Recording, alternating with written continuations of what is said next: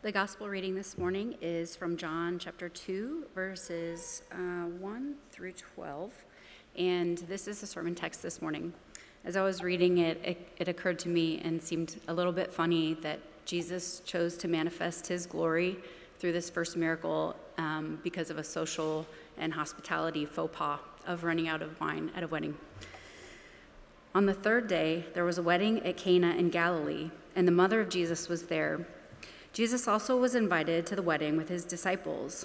When the wine ran out, the mother of Jesus said to him, "They have no wine." And Jesus said to her, "Woman, what does this have to do with me? My hour has not yet come." His mother said to the servants, "Do whatever he tells you." Now there were 6 stone water jars there for the Jewish rites of purification, each holding 20 or 30 gallons. Jesus said to the servants, "Fill the jars with water," and they filled them up to the brim. And he said to them, "Now draw some out and take it to the master of the feast." So they took it. When the master of the feast tasted the water, now become wine, and did not know where it had come from, though the servants who had drawn the water knew, the master of the feast called the bridegroom and said to him, "Everyone serves the good wine first, and when people have drunk freely, then the poor wine, but you have kept the good wine until now." This, the first of his signs, Jesus did at Cana in Galilee, and manifested his glory, and his disciples believed in him. After this, he went down to Capernaum with his mother and his brothers and his disciples, and they stayed there for a few days. This is the gospel of the Lord.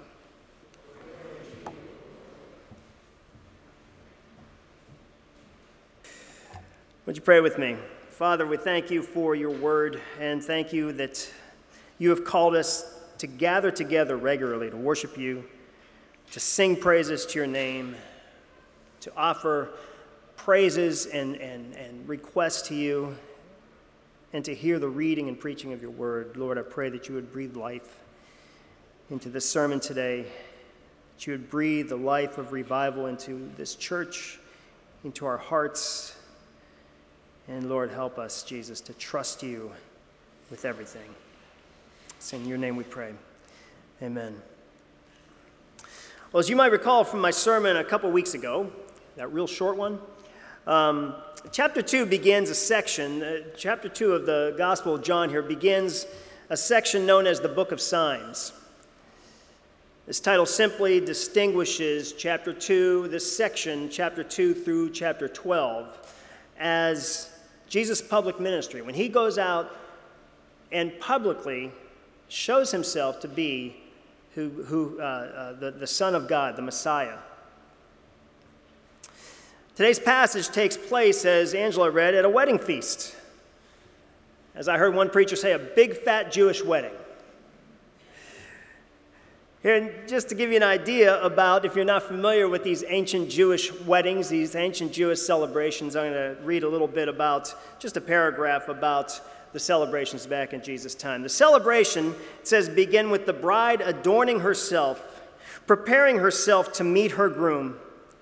Once the bride was prepared, the bride, along with her family and friends, process through the town, arriving at the home of the groom, where she was announced and accepted with joyous celebration by all. It would be now that the wedding feast would begin, and unlike the 3 to 4 hour celebrations we experience here today, in the time of Christ, the wedding feast lasted at least a week. 7 days of celebration. Can you imagine? Finally, when the time was right, with great fanfare, the groom would come to his bride and carry her off to their home to consummate the relationship. And from that point, they would live together as one in covenant relationship of love. Now that sounds like a celebration, huh? Weddings were quite the deal. They were a big deal in ancient Israel, and in this Jewish hospitality culture, much was also expected of the families.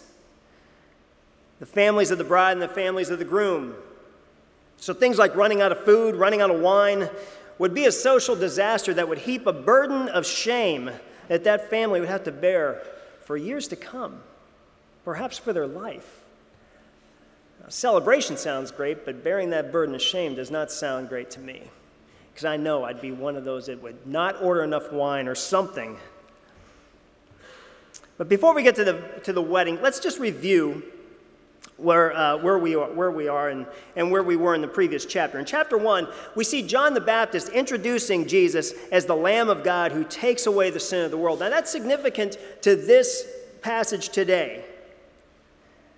But we also see Jesus starting to call his disciples. He's calling Philip, Nathanael, Andrew, Peter, and I would imagine John would be in that list also. This title, the Lamb of God, is significant to today's passage because John is communicating something deeper about Jesus through this story. If you notice, in fact, Gail asked me, we talked about this a few weeks ago, about the succession of days that John mentions, the next day, verse 29 in chapter 1, verse 35 and verse 43, the next day, the next day, the next day. Usually when a writer mentions something like that, it is significant. It was hard to get an agreement with all the commentaries I read. It seemed like everybody had a different opinion about this. But one thing I heard now, when we get into the beginning of this passage, we see at the beginning of chapter 2, we see on the third day. Now that kind of strikes a chord with us, doesn't it, when we're talking about Jesus? And it just so happens that some commentators believe, and I don't see a reason why not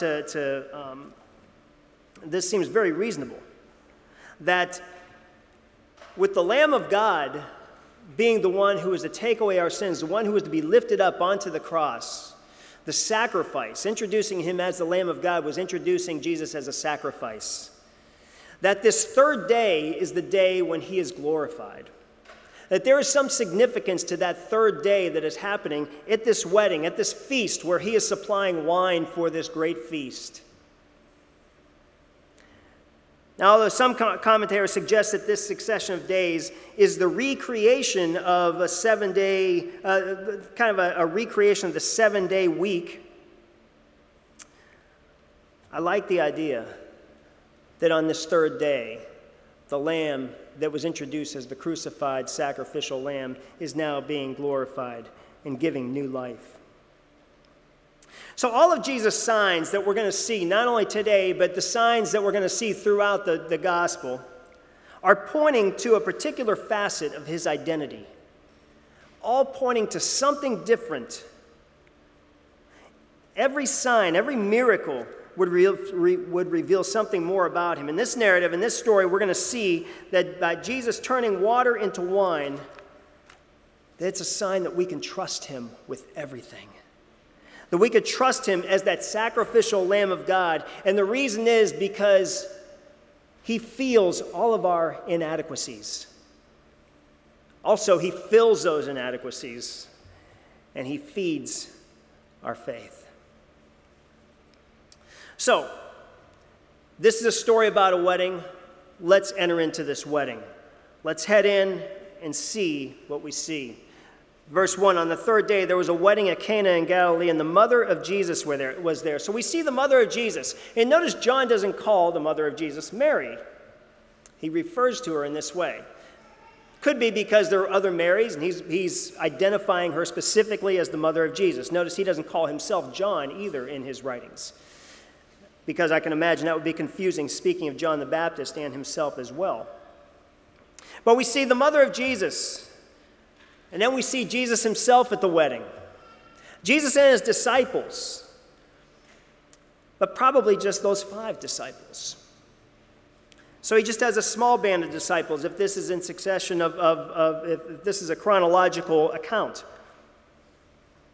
And then we see servants serving people, serving wine, serving food. We see the master of ceremonies known as the master of the feast. We see him there making sure everything is going well, making sure everything's running. And then we see some people with some concerned looks on their face. We see the mother of Jesus starting to talk to somebody and looking concerned. And pretty soon, she comes up to Jesus, and we can hear her say, "They have no wine." And so what's Jesus say? Well, this gets a little confusing, doesn't it? How many get confused when they read this and see Jesus' response? Jesus says, "Woman, what does this have to do with me? My hour has not yet come." Sounds kind of crass, doesn't it? First of all, to think that he's calling her a woman, the problem is we bring that language into our context. If we called our mothers woman, probably wouldn't get too far. I have a friend who called his mother pal one time and didn't get too far with that.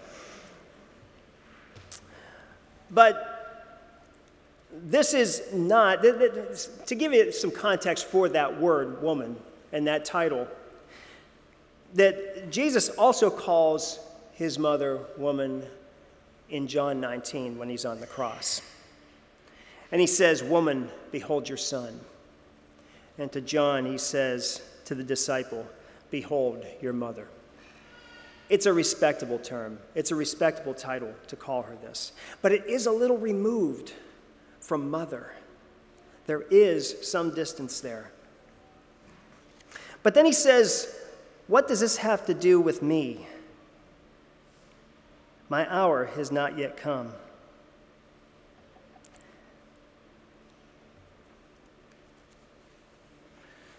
Jesus says, "What does this have to do with me?" He's saying, "What business is this of mine?" Which still doesn't sound very respectful.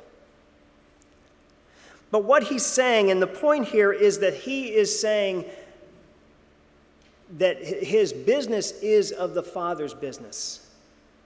That when she's coming to him and saying, "We have no wine," he's saying, "I'm here to do the Father's will. The business that I am here, the business that I came to do is strictly the will of the Father." Now, one of the beautiful things about Mary is the first thing she does when she senses it, when she knows that there's a problem, when she knows that they're out of wine, the first thing she does is she runs to Jesus. And she really doesn't ask him to do anything. She just says, "They have no wine." She's coming to him with this problem. And then he says, "This has nothing, or what business is this of mine? My hour has not yet come." This is another thing that can be confusing. What is Jesus talking about here? The hour or the time, depending on the translation, he's referring to the time of his death, the time of his glorification. To give you some context for that, you can look in John 7, verse 30. There's a few times where he mentions it, but I'll give you three here. John 7:30, John 8:20, and John 17:1. The ones in 7 and 8 say this: "No one laid a hand on him because his hour had not yet come." His hour of his death, his hour of being arrested and taken to the cross had not yet come. It wasn't his time yet. But in John 17:1, that great priestly prayer, he says, he lifted up his eyes to heaven in the first verse. He says, "Father, the hour has come. Glorify your Son, that the Son may glorify you." The hour has now come. And what Jesus was saying is, my work is to do the Father's will. My hour has not come. And perhaps that also meant it's not my time to be publicly doing signs and wonders right now.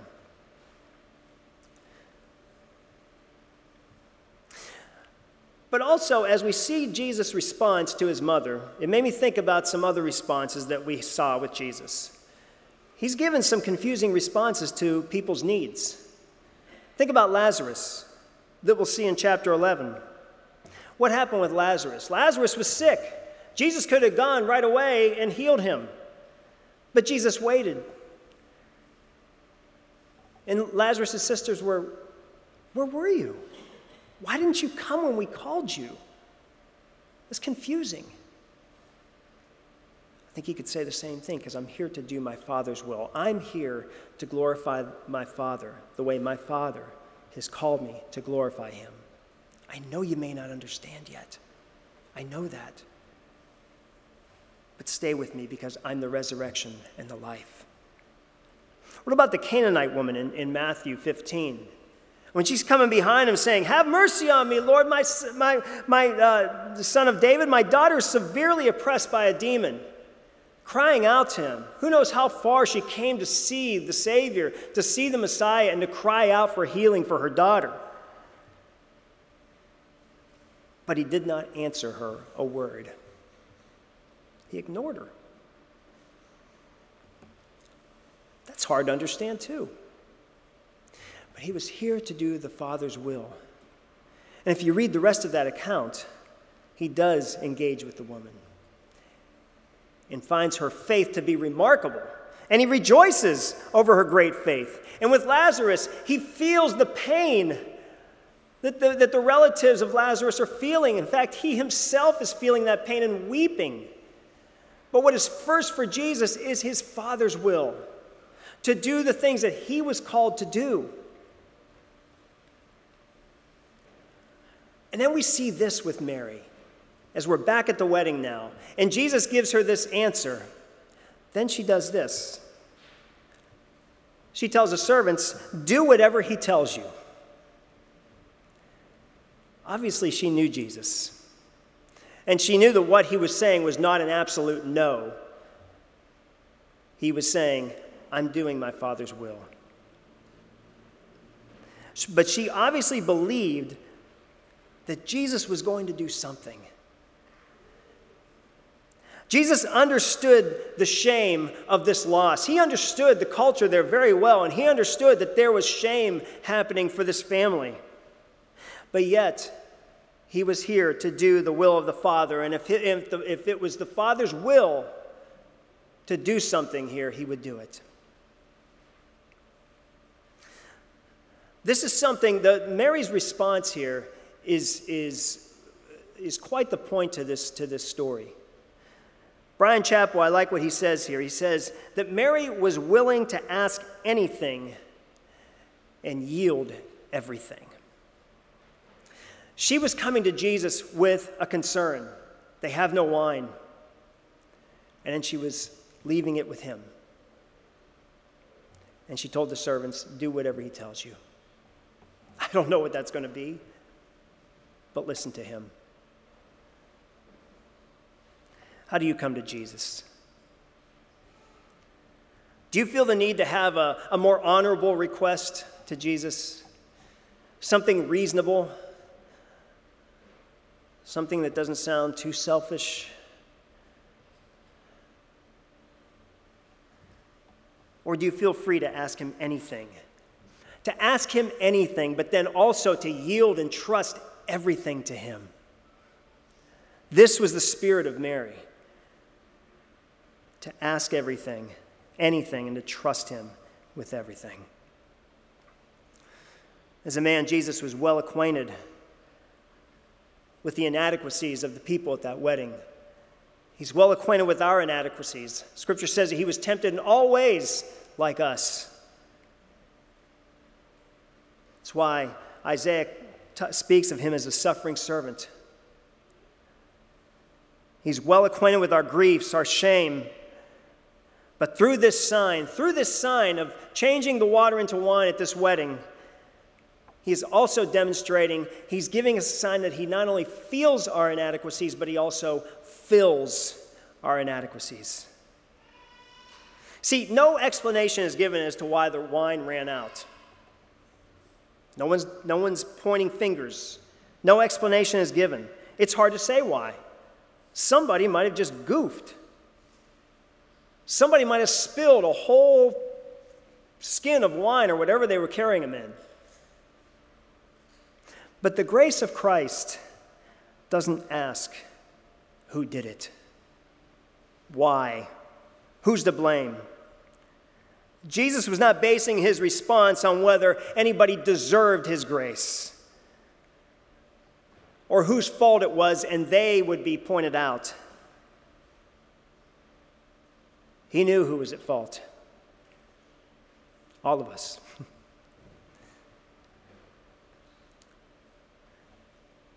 Shame is born out of inadequacy, or a feeling of inadequacy of some point, of some type. Someone was to blame for not having enough wine, yet Jesus begins to work. This portion of the text shows Jesus revealing his role in bringing grace and bringing something better to replace the law that Moses brought. Remember, back in chapter 1, verse 17, John makes it a point to say the law was given through Moses, but grace and truth came through Jesus Christ. He points that out. And now, this part of the story, here we are. Now there were 6, in verse 6. Now there were 6 water jars there for the Jewish rites of purification, each holding 20 or 30 gallons. Okay? So that's, 120 to 180, right? As many as 180 gallons. Jesus said to the servants, fill the jars with water, and they filled them up to the brim. They filled them up as high as they can go. And he said to them, now draw some out and take it to the master of the feast. So they took it. Is it interesting that Jesus chose these purification pots? That was no accident that these 6 purification water pots were there. Water used for the ceremonial cleansing, to make yourself clean, to enter into the Lord's presence, to take part in particular rituals, to take part in particular practices and traditions. And Jesus, by changing the water of those purification pots into wine, was saying something very strong against the law. Saying, I'm bringing something better. I'm bringing something to replace what you used to do, because for one, that water never cleaned anybody. He called the Pharisees whitewashed tombs. You're clean on the outside, but inside you're like dead men's bones. You have death inside because that water has no effect on you. The purification, the sacrifices, all those things, none of that was effective. It was only for a time. Moses gave those things because it was only for a time. Through the sign of changing the water to wine, he was showing the law as obsolete, that we no longer needed those purification pots. We no longer needed that water to purify ourselves because something better is coming. He's introducing a new era of grace to fill the inadequacies that the law could never fill. No one is righteous, no, not one, says the Scripture. All have sinned and fall short from the glory of God. But in Christ, the cleansing blood of Christ, there is no condemnation for those who are in him. It's interesting that Moses, the one who gave the law, remember what the first sign he did for Pharaoh? The first of the plagues was turning that sacred water of the Nile to blood, the blood of judgment, the law.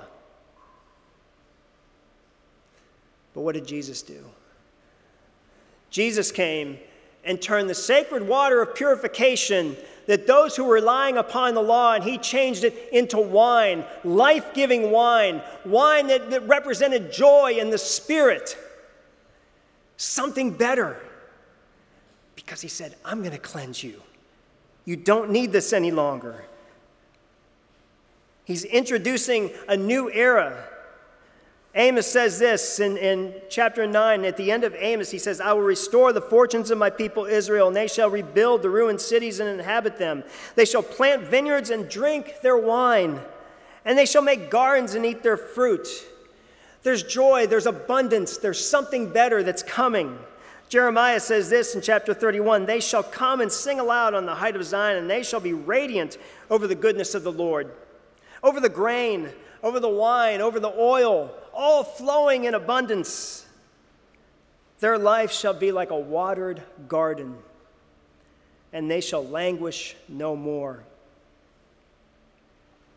he says, I will comfort them and give them gladness for sorrow. I will feast the soul of the priests with abundance, and my people shall be satisfied with my goodness, declares the Lord. Jesus was introducing a new era. No more purification pots. What's in those purification pots now is the joy of the Spirit. And verse 9 says this, when the master of the feast tasted the water now become wine and did not know where it came from, though the servants who had drawn the water knew. See, not everybody knew what was happening here.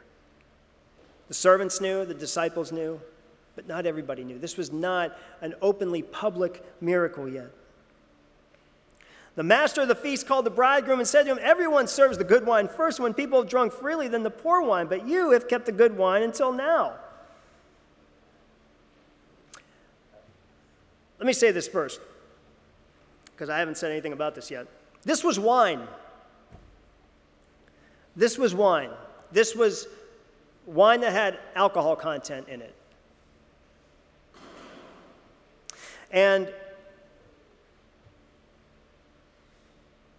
But at the same time, I want to make sure that we understand, and I'm glad this was read today, Ephesians 5, says, "Do not be drunk with wine, but be filled with the Spirit." I've heard a lot of preachers spend a lot of time talking about whether this was wine and whether it was not wine and why it wasn't wine, why Jesus would never drink wine. That's not the point. I don't want us to get hung up on that. This was wine, and Jesus was producing alcoholic wine for the people of that party to enjoy. Think about this. The person who screwed this up, the person who caused the party to run out of wine, the one who was going to be bearing the shame, was now getting honored.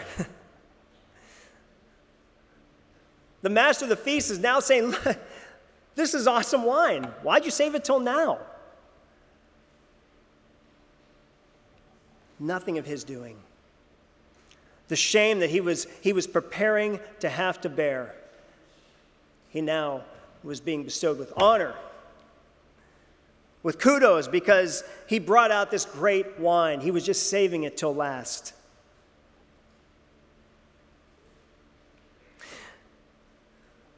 Verse 11 says, this is the first of his signs Jesus did at Cana in Galilee, and he manifested his glory, and his disciples believed in him. This sign pointed to many things, but also, not only was it a sign showing that Jesus fills our inadequacies, and that Jesus fills our inadequacies, but also that he feeds our faith. It's a sign that points to him. It's a sign that's not about the wine. It's not about the wedding. It's about Jesus and what he is about to do, what he's going to do. It's a sign that's pointing to where things were with the purification pots. It's a sign pointing to where things are, to where we have to deal with shame and grief and the inadequacies of our humanness. But it's also a sign pointing to where we're going.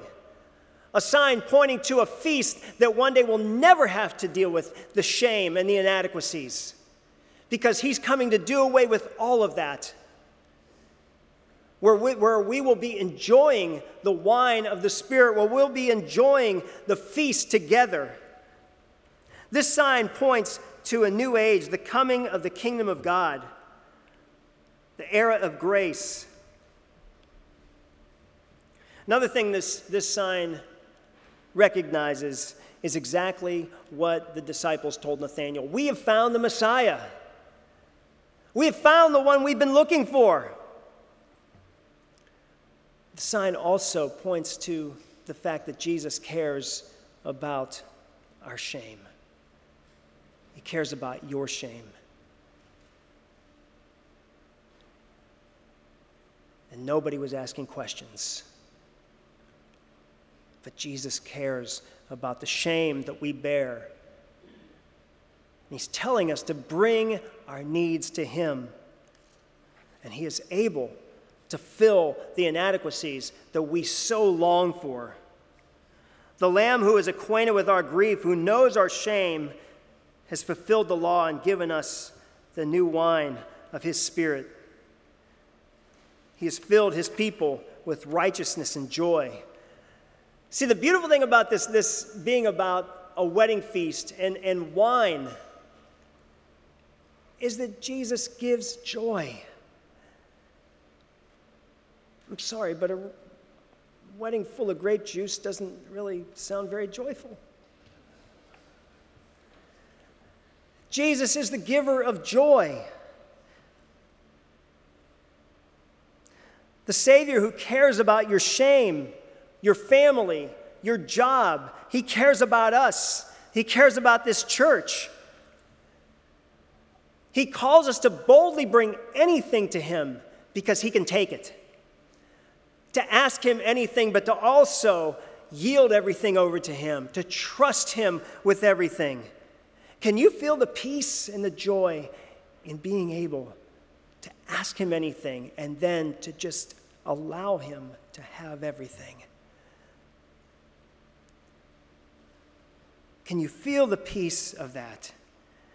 Knowing that he has you, believing it wholeheartedly that he has you in the midst of your suffering, in the midst of your trials, in the midst of the shame. Because in Christ, you and I, we are no longer inadequate. We're no longer inadequate to be in his presence because he has filled us with the righteousness. If we called upon him, all of the sin, all of the shame is gone in his eyes. He has filled us with a righteousness that cannot be outdone, a righteousness that gives us freedom to be in his presence, freedom to confess our sins, freedom to confess what a mess we are, and freedom to ask him anything that is on our heart and to trust that he will do what is right.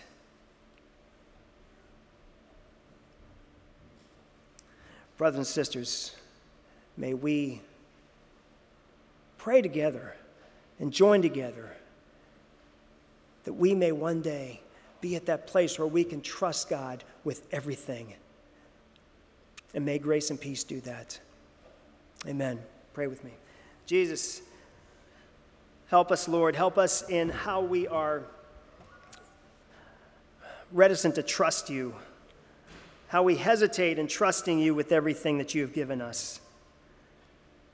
Help me in my weakness to do that, and help us all to encourage one another, to bring all of our requests before you, to be thankful for all things, and to trust you as our God and our Savior. In Christ's name, amen.